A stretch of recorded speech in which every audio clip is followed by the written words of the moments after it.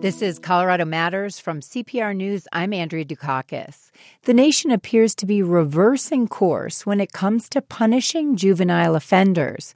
Last Monday, President Barack Obama banned solitary confinement for juveniles in federal custody. That same day, the U.S. Supreme Court ruled that 48 Colorado inmates and 1,000 others across the country can have their sentences reviewed. All of the inmates are serving life without parole for crimes they committed as juveniles. Most of us have never actually lived on our own, except for in prison. That's Eric Jensen. I spoke with him a year and a half ago at the Lyman Correctional Facility on Denver's Eastern Plains. Jensen was given a mandatory sentence of life without parole when he was a teenager for his part in a murder. He's now 35. At the time of the interview, Jensen talked about how he and other juvenile lifers basically had to grow up in adult prisons, something distinct from other inmates. It's a different group of people that you're talking about compared to a lot of the other guys in here who had a chance to do something with their life, whether it was good or bad. We've never owned our own apartment. Most of us have not owned cars, never made a tax payment, and most of us don't have kids, don't have families, don't have anything like that. Eric Jensen's father, Kurt, joins us now to talk about the recent U.S. Supreme Court decision.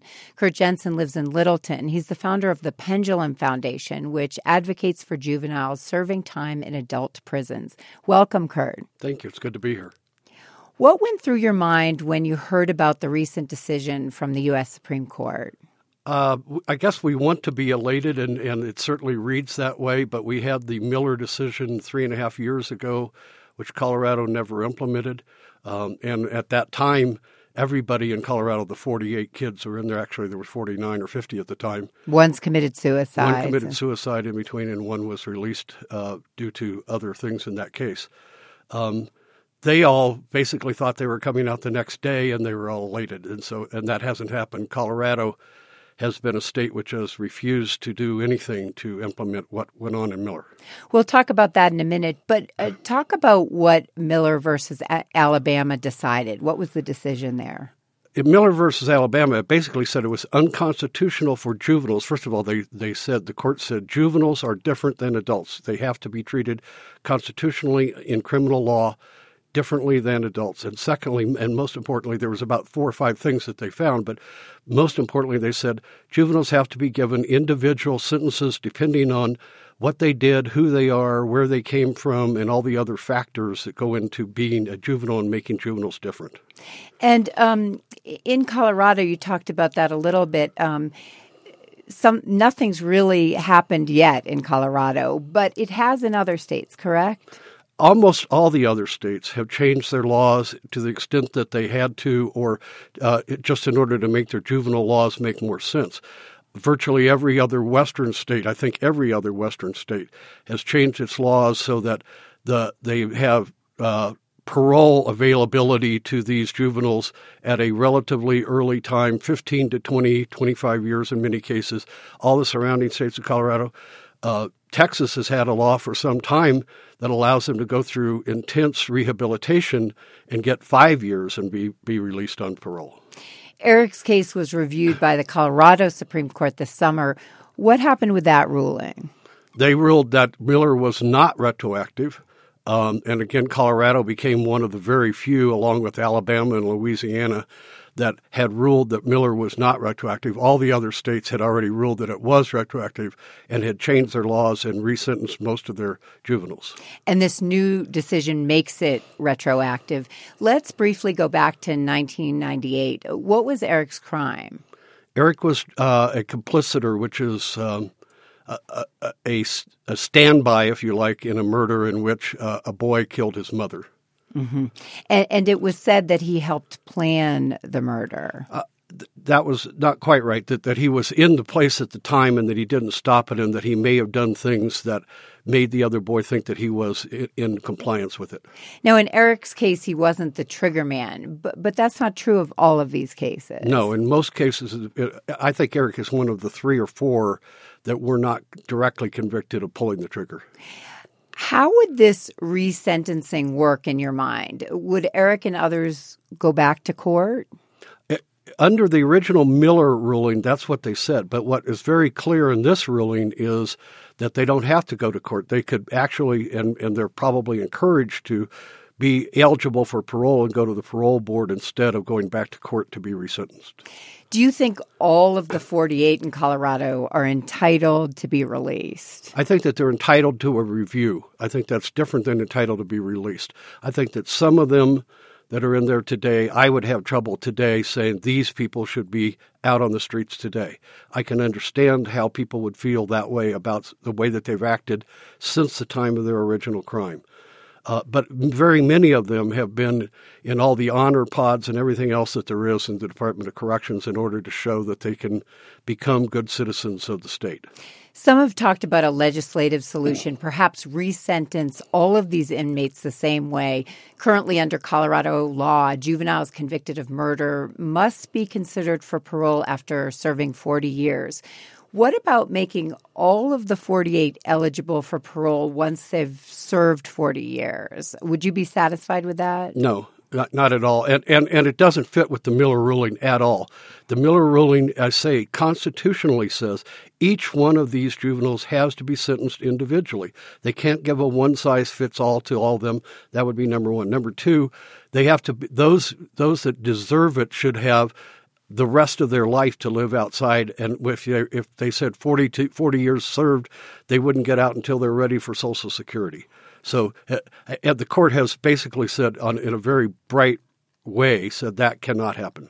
I've spoken with several district attorneys in Colorado, and they've told me these offenders who were tried in adult courts committed some very heinous crimes. They say their sentences were fair then and continue to be now. I reached out to Arapahoe County District Attorney George Brockler. Eric's case falls within his district, and I asked Brockler what his reaction was when he first heard about the U.S. Supreme Court decision last week. Well, I guess instantly I had some concerns, largely for the victims of these crimes that thought that there had been some finality, and to now have to be contacted by our office and told that there is a very real possibility, in fact a likelihood, that they will have to rethink about these horrible issues from the past and perhaps even participate in a resentencing of the person that murdered their loved one. It's troubling. It's disappointing. What about the victims' families who thought these cases were closed? I can understand absolutely what a victim would feel like, with particularly their families that were killed by somebody that's in there today. That's absolutely true. But at the same time, most of these cases were 20 years ago. 20 years in which most of those people have moved on with their lives. I won't say that they've forgotten their victims, don't misunderstand that. But I will say that they've moved on with their lives. There are very, very few of them that remain hard cases that say, I must do anything that I can do to stop whoever it was that did this from ever getting out. Mm-hmm. In fact, many of them, we have dealt with them, have come forward and say they should have never gotten that sentence, including Eric's victim in his case, came forward to the DA at the time and said those two boys should not be getting this long sentence. So the victims come in very many different colors and very many different sizes and shapes, and they should be treated differently, not as one group who is all ready to keep everybody in prison. And when you mean Eric's victim, you mean? I mean the husband of the lady who was killed. You're listening to Colorado Matters. I'm Andrea Dukakis. We're talking about a recent U.S. Supreme Court ruling that means the possibility of freedom for inmates sentenced to life in prison without parole when they were teenagers. Kurt Jensen's with us. His son Eric was sentenced to life at the age of 17. Eric is now 35 and is in the Lyman Correctional Facility in Colorado. He's actually 34, correct? 35. 35. In the recent decision on juveniles sentenced to life without parole, the Supreme Court referred to research on juvenile brain development and said juvenile brains aren't fully developed until they've reached their mid-20s and that they have diminished culpability. You talked about that earlier. And you've talked before about a young Eric Jensen looking at you and your wife as he was led out of the courtroom back when he was convicted. What was going through his mind back then? He had no idea what that sentence even meant. He didn't ever believe that it could ever be handed down to him, nor did we, I might add. So he was in total shock, and it took him weeks after that sentence was read for him to even begin to understand that the judge had just said, "You will die in prison." On the other hand, District Attorney George Brauchler says if kids can drive, vote, drink, and serve in the military, they should be held accountable for serious crimes. There's so many things that we say you as a person of that age are old enough to make these critical, important decisions. But gosh darn it, if you decide to use that same brain to do something wrong, we're going to figure out a way to explain it away as an undeveloped brain. So why do we give kids all this responsibility and then say they're not responsible when it comes to serious crime? I guess I disagree that we do give them that responsibility. We in Colorado have a very bright line for whatever reason at 18. We don't allow them to vote. We don't allow them to drink. We don't allow them to smoke. We don't allow them to do almost anything else. The only place where in Colorado where we really treat them as an adult, we even restrict them as to how they can drive and who they can drive with, who could be in the car. The only place where they are treated as directly as an adult is when they go into court, when they're under a charge by a district attorney, and then they're made to be a human being, an adult in court when they're not an adult. And when we, on any other case, say those aren't adults. In this case, Eric was 17, so he was sort of close to the edge of 18. Yes, that's true. But the fact is, again, we have this bright line that we draw on every other matter, and the court, the United States Supreme Court, drew the same line. Talk about Eric's life now. What's it like? Boring to the extreme.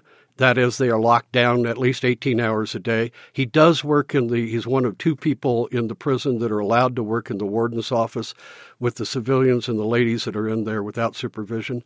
But mostly these kids are given very menial jobs, are kept in the worst prisons, and I mean by the most high security. They're not allowed to move. They're not allowed to do anything. Most of the time they're locked down. All programs, the Department of Corrections restricts all programs from them and almost every job. Here's what Eric told me a year and a half ago when he talked to me about freedom and how he envisioned life outside of prison. The basics of human existence seem like really fun to me. You know, having a family, having a house, doing normal American stuff. You know, a lot of people fantasize about having $1 million or whatever. I think about sitting in rush hour traffic, like how people out there think this is the worst part of my day, and I would be sitting in rush hour like, this is awesome. Just to wrap up, Eric has never lived in the real world as an adult. How optimistic are you that if he's released, he'll be able to adjust to life outside of prison? I'm 100% optimistic. He has become a very mature person who understands both what happened in the past and his past, and he served his time for that, and now he wants to move into the future, and he's done all kinds of things, including getting an education at a major university and other things in order to try to prepare himself to get out. Kurt Jensen, thanks for joining me. Thank you for letting me. Kurt Jensen's son Eric was sentenced to life without parole in 1999 when he was a teenager. Still ahead, a Colorado researcher's strange encounter with the Zika virus. This is Colorado Matters from CPR News. You're back with CPR's Colorado Matters. I'm Andrea Dukakis. Zika virus, that's the mosquito-borne disease that has exploded across Latin America and the Caribbean. It has no vaccine and no known cure. In Brazil, health officials suspect a link between Zika and a sharp rise in babies born with shrunken heads and underdeveloped brains. Brazil's seen thousands of cases, and now that country, along with others, recommends that all women wait 2 years to have children. Professor Brian Foy researches how to control mosquitoes that spread disease. He's at Colorado State University. He also got sick with Zika after working in Senegal in 2008, which led him to an interesting discovery. Brian, welcome to the program. Thank you, Andrea. Take us back to 2008. How did you get the Zika virus? Well, presumably it was through mosquito bites. We were working in a region in the southeast of the country, very rural, very remote. There are villages that are working in villages that are mostly subsistence agriculture, and there's a lot of monkeys, a lot of non-human primates that are kind of interspersed around the villages. And it's been known for many decades that a lot of the arboviruses, the mosquito-borne viruses, can emerge out of these reservoirs of mosquitoes biting monkeys, and eventually some of the mosquitoes may be biting people, and they kind of emerge into the human population there. And then so we were working in the villages, and we were getting bitten a lot. Ultimately, your wife came down with similar symptoms around that time. Talk about that. Well, we did our research, and we came home, and my graduate student and I, and by the weekend after I came home, I started getting sick with symptoms that I deemed later to be probably caused by an arbovirus, because I researched that. And then maybe about another week after that, my wife came down with the same symptoms. And so we started to do an investigation to try to figure out what was going on. Your wife wasn't in Senegal, though, near the mosquitoes that spread that virus. So how did she get it? Exactly. So we published a paper in 2011 speculating on what occurred. We think that it was direct contact, and we probably think it was sexual transmission. And there's a bunch of lines of reasoning and evidence that kind of support our hypothesis, and we laid this out in our Emerging Infectious Disease article back in 2011. But you and your wife are only one case. Is there more research to be done in this realm? Most definitely. I think our case is the only one documenting potential sexual transmission, although there was prior to this outbreak in South America, there was a large outbreak in the South Pacific Islands. And in that outbreak, there was a peer-reviewed publication that came out where clinicians documented a man who came down with symptoms of hematospermia, basically blood in his semen, and they ultimately isolated Zika virus from his semen. And so there's another data point that would suggest that this could happen. And so the question really is, Zika virus is certainly mosquito-borne. That's how it's being so widely spread. But we think that there is this other alternate route of transmission that warrants research, more research. Are there other ways that your wife could have contracted Zika virus? I don't think there's a really plausible way that it would have been contracted through the normal route of mosquitoes biting. Those mosquitoes that transmit that virus are tropical, and they don't live in northern Colorado in early September. When we came home, that the mosquito would have had to bite me. It would have had to been a competent mosquito. It would have had to incubate the virus for a week or 2 weeks, and then ultimately bite her. And the timing of the event just didn't happen according to that. Direct transmission through something like saliva could have been possible, but I was also wrestling around with our 4 kids a lot during that time, and they never got it. No, and so I think that's one line of evidence that suggests that it wasn't just direct or salivary transmission or something like that. Plus, those viruses aren't known to be in the saliva. So if Zika can spread through intercourse, what would that mean for the current outbreaks in Brazil and other countries? It's really hard to know because we don't know the probability of how often it happens. If it's a very low rate of occurrence, then it would matter a whole lot. If it's more than a very, very low rate, then it could start to change kind of the epidemiology and maybe the pathology. For example, maybe it changes the frequency of disease in women versus men. Mm-hmm. Maybe it has something to do with some of these unusual pathologies we're seeing right now of babies with birth defects, but that's completely speculative at this moment. But we're really interested in trying to answer that question. This is Colorado Matters. I'm Andrea Dukakis. We're talking with Brian Foy, who researches mosquito-borne illnesses like Zika virus at CSU. So intercourse might spread Zika, but you mainly study mosquitoes, which we know spread it. What do you know about the mosquito that spreads Zika? Well, the main one that is the primary culprit is the Aedes aegypti mosquito. We like to kind of say it's the rat of the mosquito world. It's highly adapted to living in tropical urban environments and breeding in trash that's discarded on the side of the road that you see in these large tropical urban cities, and it lives in people's bedrooms and bites them there or on their porches, and it's really good at spreading not only things like Zika, but dengue viruses for a long time, as well as chikungunya virus. So it's a real problem. And an urban phenomenon in many ways. In this country, as of Thursday, the CDC has confirmed 31 current cases of Zika across 11 states and Washington, D.C. All of those were contracted overseas, like yours was.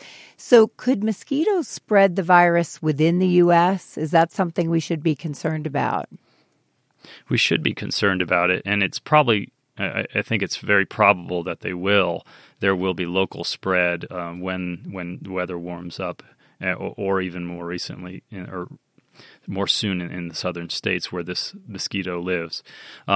But it's probably unlikely that we'll have massive epidemics like we see in South America and Central America, because most Americans are living in screened houses, and they live in air conditioning a lot, air-conditioned houses, and this kind of limits generally the spread of these diseases. But we have to be very careful and be very vigilant that the spread is very limited, and that something new might not be going on, and so we have to be doing a lot of research on that. How likely is it that Colorado will have to deal with Zika? For local transmission, I don't think it's likely at all. We don't have those species of mosquitoes in Colorado. If they're here at all, it might just be very transiently. The weather's too cold and it's too dry. But there will be travelers that come back from visiting different places, and we'll have to be vigilant that they can't spread through other means, I suppose. The World Health Organization announced on Thursday that they would convene an emergency meeting to try to stop Zika. Are they considering this idea that Zika could be spread through intercourse? You've also done some research vaccinating mosquitoes against diseases. Will they be thinking about these things? I'm not quite sure. I'm not in the policy arena. I'm a researcher, but I would suspect they're thinking about it. But at this moment, I kind of imagine that they're just trying to deal with kind of the politics ends of health emergencies and how to mobilize resources and interest and effort and amongst various countries, and how they could actually combat the mosquitoes with various public health measures that we know are effective. But through your research, you do think there could be some sort of vaccine for the mosquito? Well, I wouldn't necessarily say vaccine for mosquito in those words, but there are a lot of new, interesting technologies that we're researching and other colleagues are researching that could be used to stop virus spread within mosquitoes, or to kill mosquitoes early before they can start spreading viruses, or even trying to specifically target the infected mosquitoes so they can't pass on virus to other people. So say an insecticide, maybe. Potentially, there's many different forms of those insecticides can take, and as well as new genetic strategies and whatnot. There's a lot of stuff that are coming down the pipe that we're researching here at Colorado State. We're really eager to get these things in implementation in the field so that we can help contribute to the fight against Zika and other arboviruses. Brian, thanks so much for being here today. No problem. Brian Foy is a professor of microbiology at Colorado State University. He's led research into the transmission of Zika virus, which has recently exploded across the Western Hemisphere. Up next, another public health emergency, heroin addiction. One mother's story about her son's descent into addiction. This is Colorado Matters from CPR News. This is Colorado Matters from CPR News. I'm Andrea Dukakis. Blogging about her son's heroin addiction was something Trish Byrne did to cope. She didn't expect one of her blogs to go viral, but she was glad when it did because she thinks opiate addiction doesn't get enough attention. Public health officials agree. The CDC has compared the uptick in heroin overdoses to the HIV epidemic of the late 1980s. Byrne's blog is called Heroin: Stop the Silence, Speak the Truth. Byrne lives in Westminster. She spoke with Ryan Warner about the blog in July. You started this blog after two people in your hometown in Massachusetts died from heroin overdoses. Then you wrote about your son's heroin addiction. In the first 3 weeks, it got about 500,000 visits. How was it to be so public about what your family was dealing with? Well, we had been open to, friends, family, for a while. I was open to my friends, probably more open than they wanted me to be. Well, wow, all the time. But when this young boy died, it was someone who had we had been close with and we had grown up with, and I just felt that I was frustrated that people. I didn't know that this boy was going through this. I didn't know his mother was going through this. So I'm across the country. We knew each other. We're both going through the same problem, but no one's talking about it. And it's that lack of sharing that makes everyone feel so alone. And you didn't expect by any means that this blog would take off as it has. No. Oh, that's the public part was I thought I was sending it to my neighbors and, from back home and my family. And then it just sort of shared from there. How did a little overwhelming. Overwhelming. Yeah. Yeah. How so?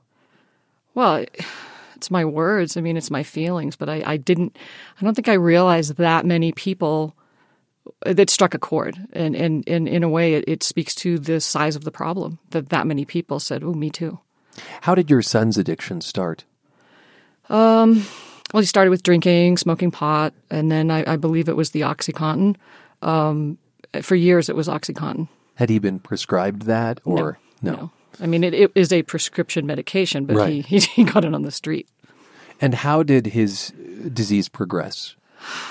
I wasn't really there for a lot of it because I was in Colorado and he was back in Massachusetts.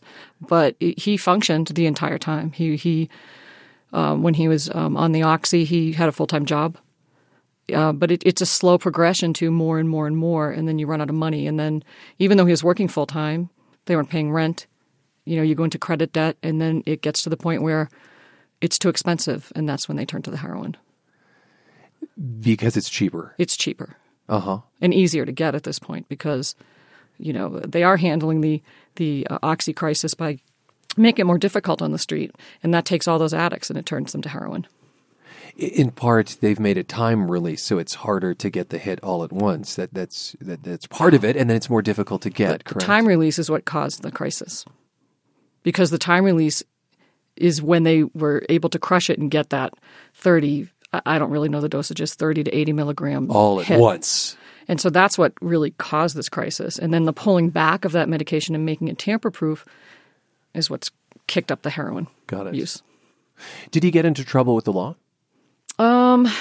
He OUIs from when he was drinking, but no.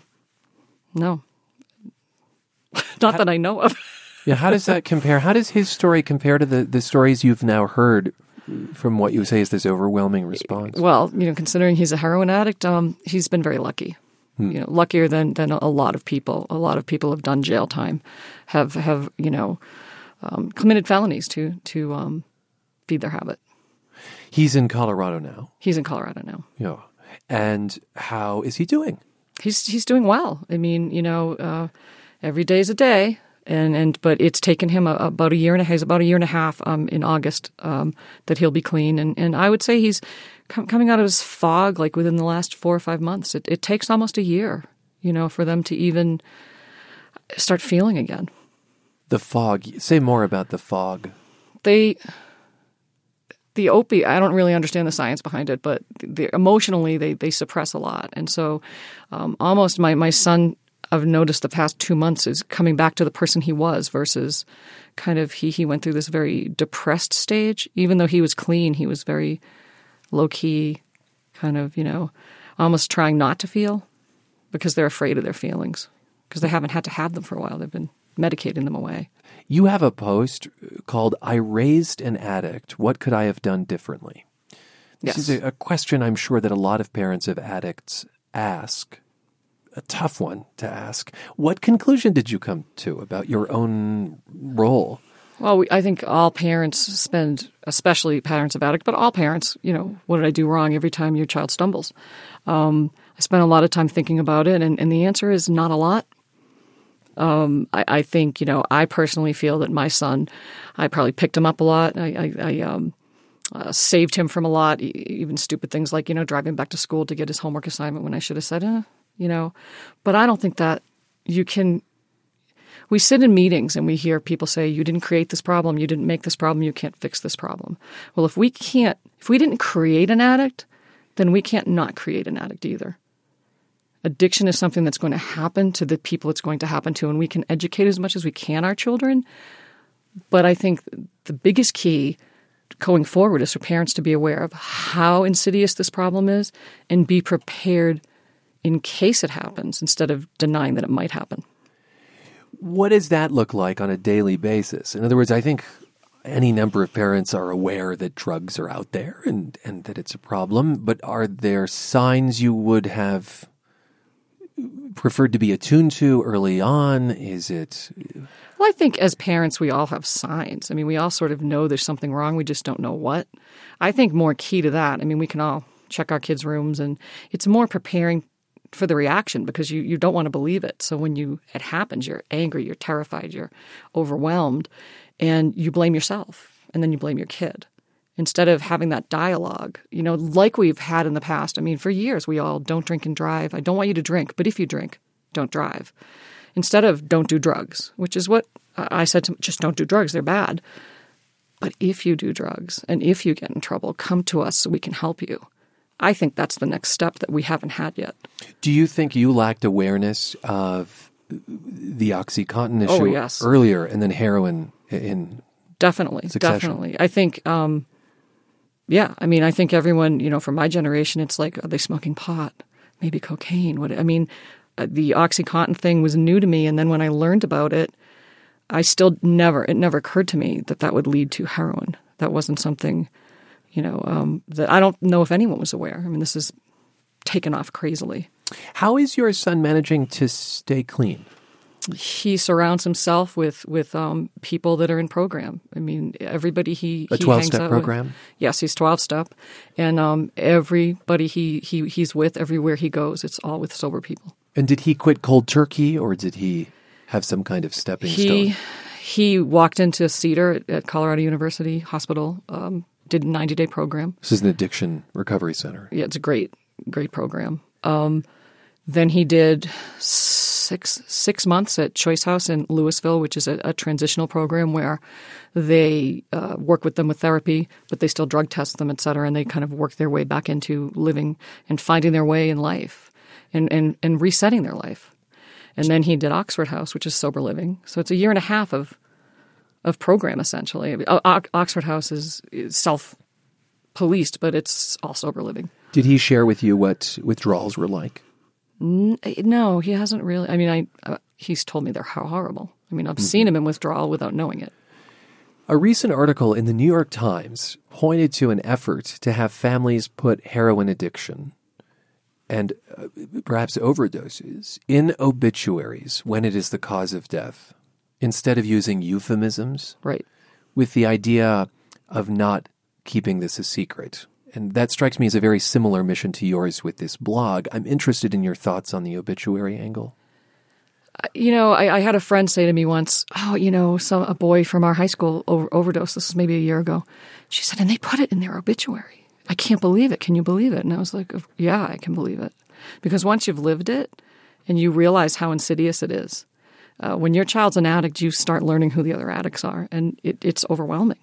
And so, you want people to realize that it's out there and it's a huge danger. But doesn't that require coming to terms with, or not coming to terms with, but maybe getting over the shame you might feel or the tarnish that you think that puts on your family? I think that the shame part, relatively short-lived in terms of wondering what other people will think. A lot of the secret keeping comes from protecting the addict. My child was 20 years old, 21, 22 years old. You start telling people, what will they think? It ruins his future. Well, here's the joke. He's ruining his future anyway if you don't help him and you don't talk about it, So a lot of it's people feel they're protecting the addict. Very briefly, what do you think you'll blog about next? I think maybe discussing how to handle your child in addiction and rather than shame, blame, fear, anger, that we have to enter this with compassion. Trish Byrne's blog is called Stop the Silence. You can find it online and on Facebook. Byrne lives in Westminster. She spoke with Ryan Warner. Still to come, an artist with multiple sclerosis uses her art to explain to others what it's like to have MS. This is Colorado Matters from CPR News. This is Colorado Matters from CPR News. I'm Andrea Dukakis. Seeing three of everything can be disorienting. That's what happened to Denver artist Sarah Richter in 2009. One day I woke up and I saw the world totally differently. It was very painful and frightening, but it was also really beautiful too. Doctors diagnosed Richter with multiple sclerosis. Since then, she's used art to explore how MS affects her body. Richter recreates what she calls her invisible symptoms in her latest project. She hopes it'll help others understand what she goes through. It's titled Sensory Paradox, an artist's experience with multiple sclerosis, and it's at the University of Colorado Anschutz Medical Campus in Aurora. Richter spoke with CPR's Ryan Warner in December. I want to go back to that morning in 2009 when you had triple vision. You said it was scary and beautiful. What was beautiful about it? Well, it was seeing the world around me in a completely different way. It was fascinating. Before that, I felt like my senses were very fixed as far as understanding the world around me. And to see ghost images layered on top of one another of the surroundings, it was really beautiful. When you say that our senses are normally fixed, what do you mean? Well, I mean that they're reliable. And I want to know if you saw beauty instantaneously or if that only came after the fact, because I'm trying to think of that situation, and all I would feel is terror. So, bully for you if you found beauty immediately. Did it take time? I think the experience was definitely traumatic, and there were a lot of things going on. I felt a lot of emotions about it. But even at the time, I think it was because it wasn't something that lasted for an hour or even for a few days. This is something that I lived with for several months, and I still experience from time to time. And so I think just being in that place and getting familiar with it, and that I really felt like I was still paying attention. And it was something that you adjusted to then over time. Yeah. And of course, at first it didn't carry the baggage of MS. You didn't have that diagnosis immediately. I didn't. I did have a suspicion that it could be MS. I looked online, and the symptoms were, similar. Yes, exactly. And what were the other symptoms? So the vision was certainly part of it, but yeah, I had vertigo and extreme fatigue as well. And the vertigo was really interesting too because it wasn't like the world around me was spinning; it was like I was spinning. It was such a strange sensation, and it was really hard to even just sit up for long periods of time. I was basically in bed most of the time for about 7 months. Goodness. Yeah. I think that part of what led you to suspect MS is that it is in your family. Is that right? Yeah, my father has MS as well. And that was my first suspicion. All right. It's not always genetic, though. It's not. And I don't think it's very common either. MS is a multi-factor disease. And that could be one component, but it's certainly not. How are you doing now? I'm doing really well now. I feel like I live a relatively normal life. I've gotten excellent care from University Hospital and great support from the Rocky Mountain Multiple Sclerosis Center. And so I feel like I'm really doing well. I've learned how to manage my symptoms and to work around that. I understand that your 17-year-old daughter was also diagnosed with MS? Yeah, she was. So it's now multi-generational. Is that really painful? Does it provide comfort in some ways to have others along the journey with you? I mean, I was really upset when I found out that she had MS. As a parent, I just want to protect her, and it's not something that I would want her to, to have to go through. I would want to spare her of that. But that experience has inspired her to pursue neuroscience. So I feel like, wow, who am I to say, what her path is and where she's going? And I think that's kind of a beautiful outcome. Do you commiserate a lot with your father and your daughter? My daughter and I are very close, and not so much with my father, but, I think that it's interesting, too, how with each generation, MS can look really different. It also looks really different from one individual to the next. So it's not always that you have the same symptoms and share a similar experience with the disease. Right, exactly.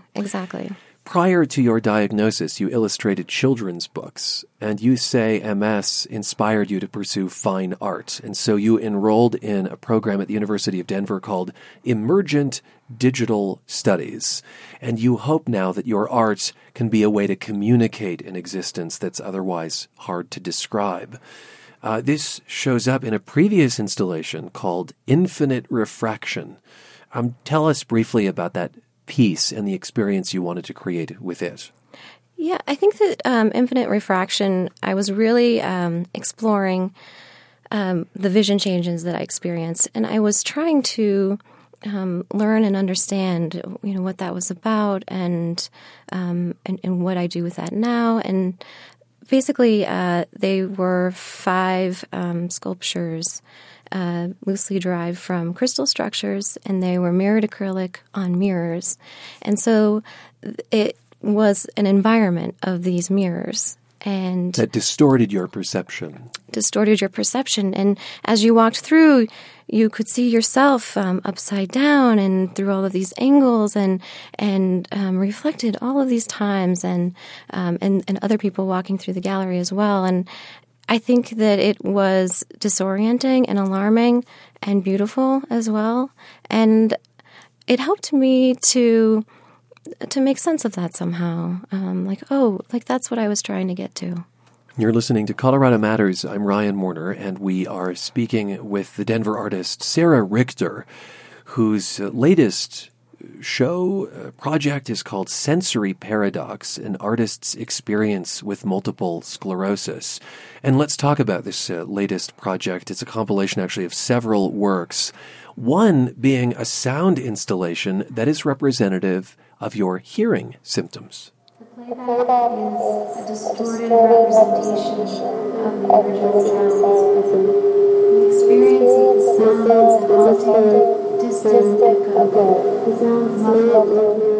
It's really unnerving. Is that a literal approximation of what you hear?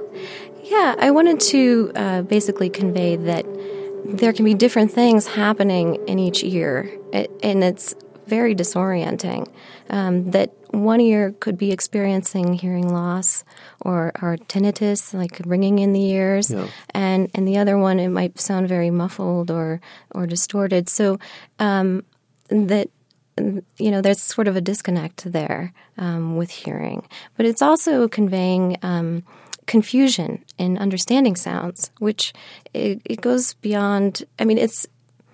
I'm not a doctor, so I don't quite understand all the details of it. But basically, it's our ability to process sounds, and that there's not this hierarchy of filtering. Yeah, of what's important and what's not. Right. And exactly. anyone who's been in a loud restaurant can identify with that, I suppose, in some regards, but not to that degree. Right. You mentioned certainly that one of your early symptoms, and which clued you to MS, was fatigue. And there's a video installation as part of this project called Fatigue. Yeah. How do you convey fatigue to someone? I know. That's a really good question. It's a very difficult thing to describe. But I feel like it's analogous to being underwater. And it's, when we think of fatigue, we often think of being tired, and that's certainly part of it. But fatigue is also so much more than that. It's a state of being. It's hard to move the body, and every single gesture, it takes more work to do. And so moving through water, which has resistance, is a good way to convey that. Exactly. And trying to maintain balance and put forth so much more effort to do these simple tasks. And so that was what this video piece was really about. You also want people to contribute to the art through something called the Mosaic of Body Parts. Yeah. This is about reconnecting. And basically, it's inviting people to take a photograph of a body part where they've experienced some form of loss. And then they basically contribute that photograph to a figure on the wall. And it becomes, over time, this mosaic of a figure of all these different parts. And, I was looking at this piece yesterday and at all of these photographs, and I was so moved, really, that these people have been so honest in contributing what are the photos their stories. What are the photos of? There are lots of different things of parts of the face, even teeth, hands, fingers, toes, and it's so interesting because it's like, wow, there's a story there. There's so much to these people that, and that there's this commonality, and basically that it's a way of relating to one another, that we've all experienced some form of loss at one point in our lives, whether it be through MS or through an accident or another illness. And in this piece, Reconnected, it strikes me that you are bringing together people around the idea of physical limitation of some sort, and that that can vary, that definition can vary. But a lot of us experience it, even though we might not think of ourselves as having perhaps a disability or a disease, Right, exactly. And my hope is that by sharing my experience, that, it starts a conversation, it starts a dialogue about what it means to be experiencing different types of loss in our lives. It sounds like you are a very hopeful person. I am, okay. Yes. I'm very positive. And do you think that the art is more about that hope, or is it more about the struggle? I think it's about a lot of things, and I think it's about both. I think MS is complicated. It's a complicated experience, and it's, sometimes it's been really helpful, and it's been a gift to me. And I think that I'm a better person because of it. And other times I get really frustrated, and, I don't think it's fun to have those limitations. I'm relieved to hear you say that. I thought this is an exceptional person who sees only a gift in this. But there are hard times. Sarah, thank you so much for sharing this with us. Yeah, thank you. Thank you so much for having me on. Sarah Richter's project will be at the Anschutz Medical Campus through March 3rd. She spoke with Ryan Warner. I'm Andrea Dukakis. This is Colorado Matters from CPR News.